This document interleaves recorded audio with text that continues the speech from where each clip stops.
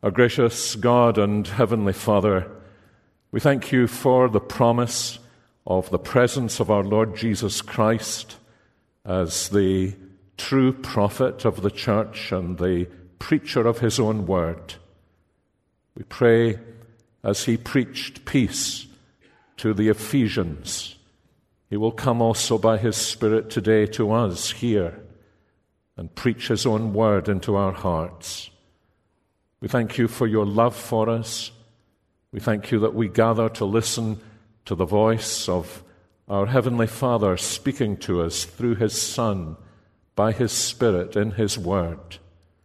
We pray that you would move among us, Holy Spirit, and parcel out to us those truths that are prepared for us by your grace.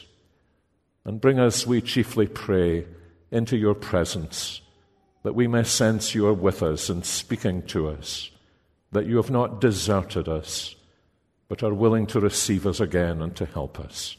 And this we pray in our Savior Jesus Christ's name. Amen. Please be seated. Our scripture reading is from the last chapter of the book of Genesis, Genesis chapter 50, and reading from verse 15 through to the end of verse 21. Rather wonderful to be in an American church where you don't need to tell people what the page number is, and that's almost a novel experience for me. So I congratulate you on knowing where the book of Genesis is. And just in order to let you adjust your ears to a non-American accent, let me say before I read that it is a pleasure and a joy to be with you here. Of course, I know all about you because Bob Godfrey and I have been friends for 40 years, and there is no secret you have that he has not disclosed to me. But you know that your secrets are as safe with me as they have been with him. And I think I can reassure you that if anything in the ministry of the word strikes you today, it is only because it is a bow shot at a venture, and not because my good friend and yours has ever told me anything about you except the nicest possible things. So it is a joy to be with you. Well, let's read God's word. When Joseph's brothers saw that their father was dead, they said, "It may be that Joseph will hate us and pay us back for all the evil that we did to him." So they sent a message to Joseph saying, "Your father gave this command before he died. Say to Joseph, 'Please forgive the transgressions of your brothers and their sin, because they did evil to you. And now, please forgive the transgressions of the servants of the God of your father.'" And Joseph wept when they spoke to him. His brothers also came and fell down before him and said, "Behold, we are your servants." But Joseph said to them, "Do not fear, for am I in the place of God? As for you, you meant evil against me, but God meant it for good, to bring it about that many people should be kept alive as they are today. So do not fear. I will provide for you and your little ones." And thus he comforted them and spoke kindly to them. It may surprise you, since I come from what used to be known as the land of the book, that I was brought up in a family that never went to church. But for some reason, although we had very few books in our home, one book that had been kept was my grandmother's old, black, thick, but very small printed Bible. Not only did we not have many books in the house, but we didn't have central heating in the house. And so I devised my own central heating system when I was about 4 or 5, when I think my mother had already taught me to read. I would find my grandmother's black Bible. I would get into my parents' bed once they had left it, and the heat was still lingering there, and I would look for two stories in this thick black Bible. One was the story of Daniel, which I'd come to love, but it was difficult to find because it was near the end of the book. And the other was this story of Joseph, which I'd also come to love, which for some reason was almost equally difficult to find because I couldn't find in the index the book of Joseph. And so sometimes I was frustrated before I was able to read and reread this story. And looking back now, it sometimes struck me that that was an amazing providential gift from God to a youngster who at that time didn't know that he was destined for Christian ministry. Because one of the themes that runs through this marvelous story of Joseph that comes to a climax in this little section that we've just read together is a question he must frequently have asked that may be the question that is most frequently asked to Christian ministers. Why are these things happening to me? What has gone wrong in my life? Why is God sending these things to me? And one of the wonderful things about the story of Joseph, which begins in chapter 37 and ends here in chapter 50, is that in a sense God gives us a whole series of clues that we are able to discover in the story that he only gradually discovered but eventually realized, that help us to begin to solve the crossword puzzle of his life. And because God writes this in large letters in his life, and because to a certain extent he completes the crossword puzzle for Joseph, as he confesses here in chapter 50, verse 20. Possible for us to read on this large screen of Joseph's life and to pick up some of the clues that God has implanted in his word in this story that will stabilize us, encourage us, and help us when we find ourselves, as all of us at one time or another in our lives do, asking the question, what is God doing in my life? What we need, of course, as those of you who love doing crossword puzzles and have that particular kind of eccentricity that you share with my wife, who sees a crossword puzzle as a kind of metaphor for trying to understand her husband, I think, most of the time. I think you realize that there are moments as you puzzle when it seems as though shafts of light come into your mind and the answer opens up. And what I want to try to do with you this morning is to survey this whole story from Genesis 37 right through to Genesis 50 and to land on some of the clues that are implanted in this story that I think are tremendously helpful and applicable to us in the day and daily business of the crossword puzzles of our own Christian lives. You're familiar with the story. The opening chapter of the portrayal of young Joseph, a 17-year-old boy, a figure that incidentally is quite significant in the story. His father's favorite, as his father repeats the sins of his own father, the jealousy of the brothers, the pride and, in a sense, the folly of Joseph himself as he comes down to breakfast and blurts out these stories about how his parents and his brothers will one day bow down to him. Their increased hatred because he is the favorite, and it's symbolized by the robe, and eventually their plot to sell him into slavery.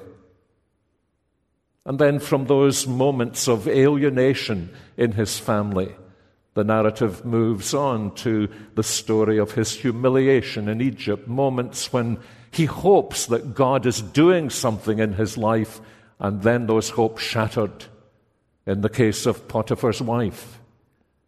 And then another moment of hope as he interprets the dreams of the cupbearer and the baker of the Pharaoh, and then the hope's dashed again. And doubtless for him the question that the psalmist asks in Psalm 102, why does God seem to lift me up and exalt me, and then apparently discard me as though I were a child's broken toy? And then as the story moves towards its climax, his exaltation in Egypt as he becomes the prime minister, Pharaoh's right-hand man, 14 years after he has been sold into slavery. And then for the next 14 years, he governs the crisis in Egypt. And through that means the brothers and eventually the father come to him, and he receives them, although he has ministered to them to bring them to a sense of their shame and guilt and need. And the whole story ends here with the brothers in their concern that all of his generosity has been for the sake of the father and not for their own sake. And Joseph gives to us the final clue and its answer to everything that has preceded in these chapters. What you meant for evil to harm me, I now begin to see the path of the footsteps of my God as he has planted his footsteps in the sea where I could not detect and discern where he was going. And now I see that he has brought closure on this stage of his purposes. You meant it for evil to harm me, but God meant it for good. And as I say, I think there are several clues in this story that are really helpful to us to apply to our own Christian lives. The first of them, I think, is this, and I've found it helps solve many situations, is the recognition that our God is always working in a variety of circumstances. But our instinct is to say, why is this particular event happening to me? And what we learn from Joseph's story is that, in a sense, God never deals in isolated events. He deals in a large picture, in a marvelous pattern. And that the answer to the question, why is this happening to me, is not actually likely to be found in this. It's to be found in where this fits into the purposes of God in my life or in the lives of others. If I can put it this way, it's as though we're asking God to explain a single word. And he says to us, my child, words do not mean anything until they appear in sentences. And so it's only when you have heard the sentence, it's only when I've begun to bring your life further forward into the future that you will begin to see the significance of that particular word, of that particular experience. This one is striking about Joseph's experiences that on the one hand, he must have felt that he was lost, that God didn't know where he was. On the other hand, if God was doing anything, he must have felt that God was desperately slow. And yet throughout the narrative, as you'll remember, there are these little clues that are planted. The Lord was with Joseph. The Lord was with Joseph. The Lord was with Joseph. I remember years ago driving somewhere, listening to a Christian radio program as I went, a call-in program, and a wife who was very concerned about her husband's illness, with desperation in her voice, was asking the radio guru for some spiritual help. And he said, "Madam, what you need is a miracle." And I remember almost shouting at the radio, "It's not a miracle she needs. It's the presence of the Lord that she needs. It's the knowledge that He is her shepherd and their shepherd, and that He will be with them And it's very interesting that it's not Joseph who says in the first instance, well, it's obvious the Lord is with me. It's the narrator who tells us, who helps us. Keep your eye on this, because the Lord knows exactly where Joseph is.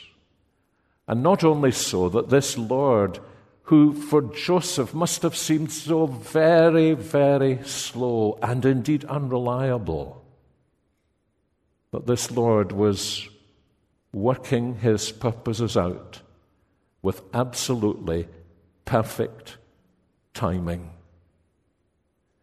That's why I say the time markers in this story are rather significant. Joseph is 17 when we meet him. And then when he becomes the Prime Minister of Egypt, he is 30 years old. That is 14 years by inclusive reckoning, isn't it? Bible reckoning. But what's the one thing we all know about this story? It is that there are going to be 7 fat years, and then there are going to be 7 lean years. And the message is fairly obvious, isn't it? That in order to prepare Joseph to serve the people, indeed the whole of the ancient Near East, for the next 14 years, it has taken 14 years of the work of God to give this man the wisdom and the patience that would enable him to serve. Over the years, sometimes watching students that we've had in seminary, watching dear friends in their ministry, I've begun to think that God quite often uses what I call the cul-de-sac principle, the dead-end principle. When his children seem to be taken out of the highway of life and put into a dead-end street from which they can see no exit. But then what you observe as time passes is that God has put them into the cul-de-sac, into the dead-end street, in order to bring them out into the precise place in the traffic of life where he is going to use them with signal blessing. So that when we cry out to God, "Oh God, what is the meaning of this circumstance? Explain it to me." Ultimately, the meaning of this circumstance doesn't lie in this circumstance. It lies in what the Lord is going to do to us and through us, for us, in this circumstance. Remember the little and short-lived experience of this the Apostle Paul had? When he was, remember in Acts chapter 16, they're trying to go into Bithynia, they're forbidden to go into Asia, they're not sure what is happening. Why are they in this dead-end street? But in their case, the answer comes much more quickly than it came for Joseph, because God's purpose is not Asia, it's not Bithynia, it's Europe. It's the man from Macedonia. It's the expansion of the gospel to the West. And you can see in this clue, can you not, little clues to your own cries, "Lord, why is this happening to me? You seem to have lost me. You seem to be so slow." And what we discover here marvelously in Joseph's life is, in a sense, God needs to be slow because of what he is going to do in his life. That cannot be accomplished overnight. You cannot learn to be patient for 14 years if you have been impatient for the previous 14 years. So what we see here rather marvelously is God always working in a variety of circumstances. But then there's a second clue that's obviously embedded in this narrative, and it's similar. It is that God is always working in a variety of people. My instinct, probably your instinct, is to phrase the question, "Lord, why is this happening to me?" But then when you survey God's dealings with his people in Scripture, you begin to realize that the answer to that question is not going to be found in me. Perhaps the chief reason this is happening to me is going to be found in what God is doing through me in someone else's life.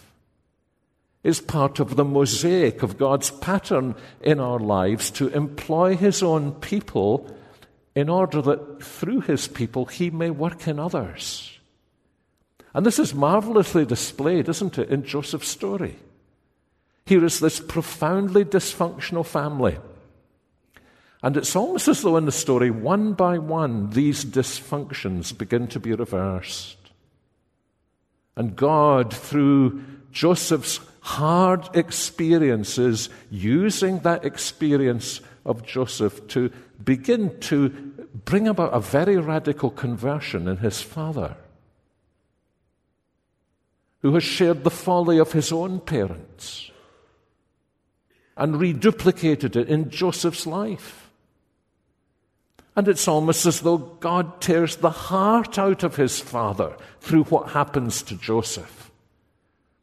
Because it's only through that severe mercy that there is going to be a reconciliation between the father and the other brothers. And then as the story progresses, you can see how Joseph becomes an instrument in bringing some measure of repentance to the brothers.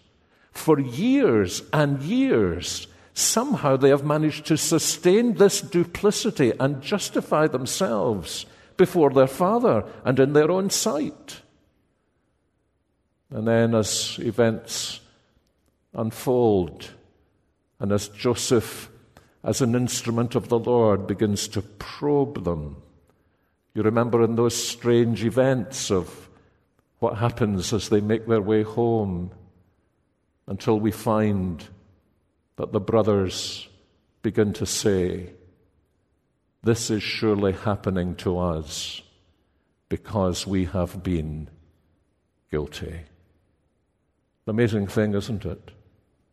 How small things can awaken a conviction of our own past rebellion against God and our sin against others.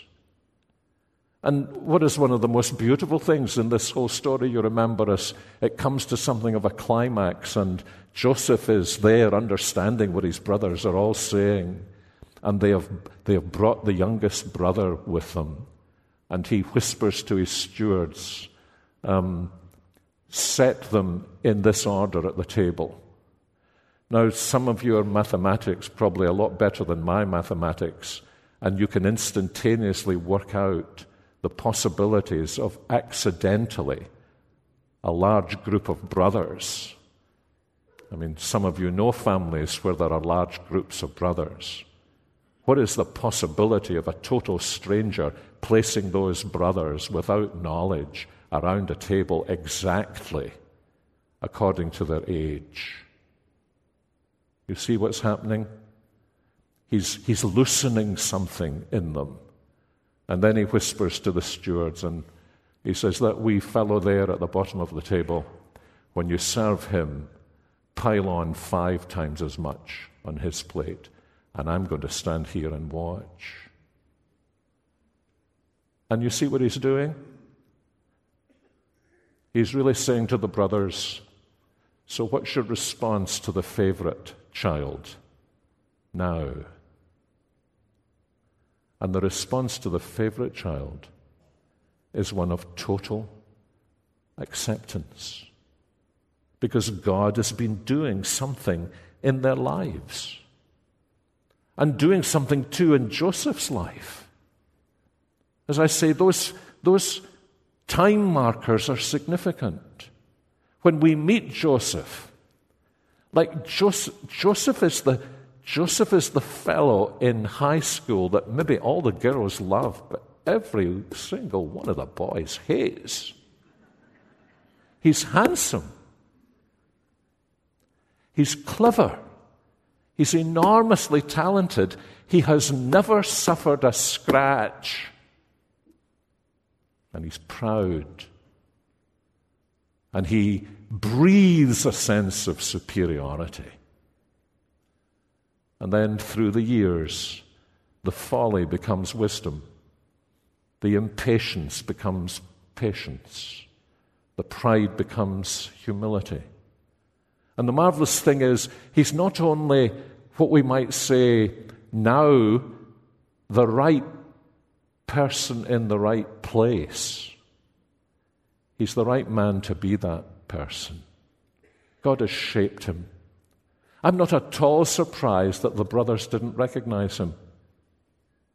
And I think if you did not see a close relative for a period of 14 years that you had seen every day in your home, I think the chances are you would recognize him. But I wonder if you've ever met somebody who has been so transformed by God's work in their hearts and lives that when they've told you who they are, you've said, "Of course you are him.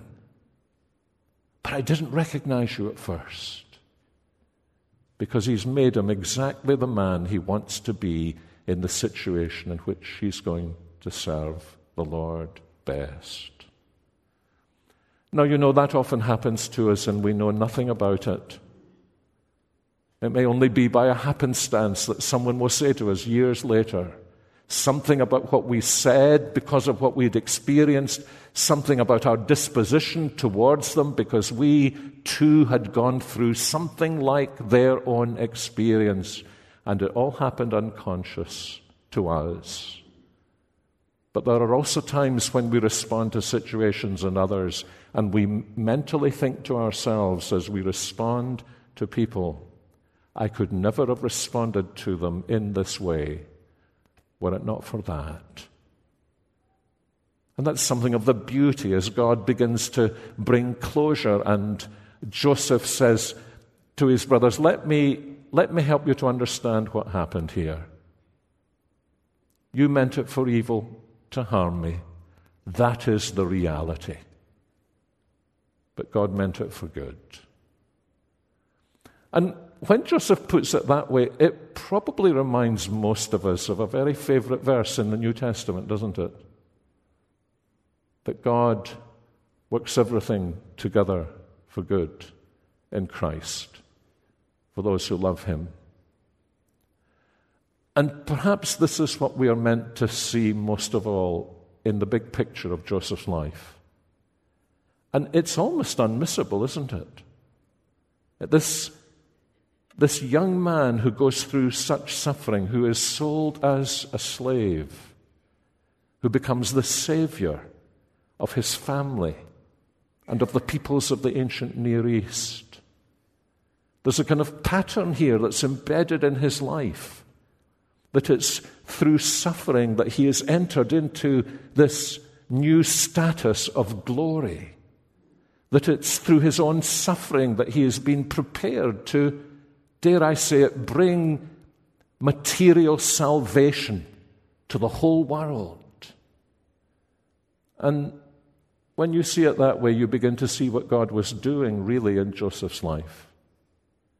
He was making him a little like his son, in order that he in his situation might become the savior and restorer of others. And it's just a little clue, because this whole story is part of God's covenant promises and purposes for his people. It's a little stage in the fulfillment of the covenant made with Abraham that eventually is going to come to closure in our Savior Jesus Christ. And embedded in the story is this little hint of what is still to come in the person of the Lord Jesus. Because I think we can say about Joseph, now that we stand in the days of the new covenant and see where all of this is leading, we can look at Joseph and see that God was working in these different ways in his life for the sake of others. But what he was chiefly doing in Joseph's life was making him like Jesus. That's exactly, fascinatingly, the very thing Paul says once he has dictated Romans chapter 8, verse 28, isn't it?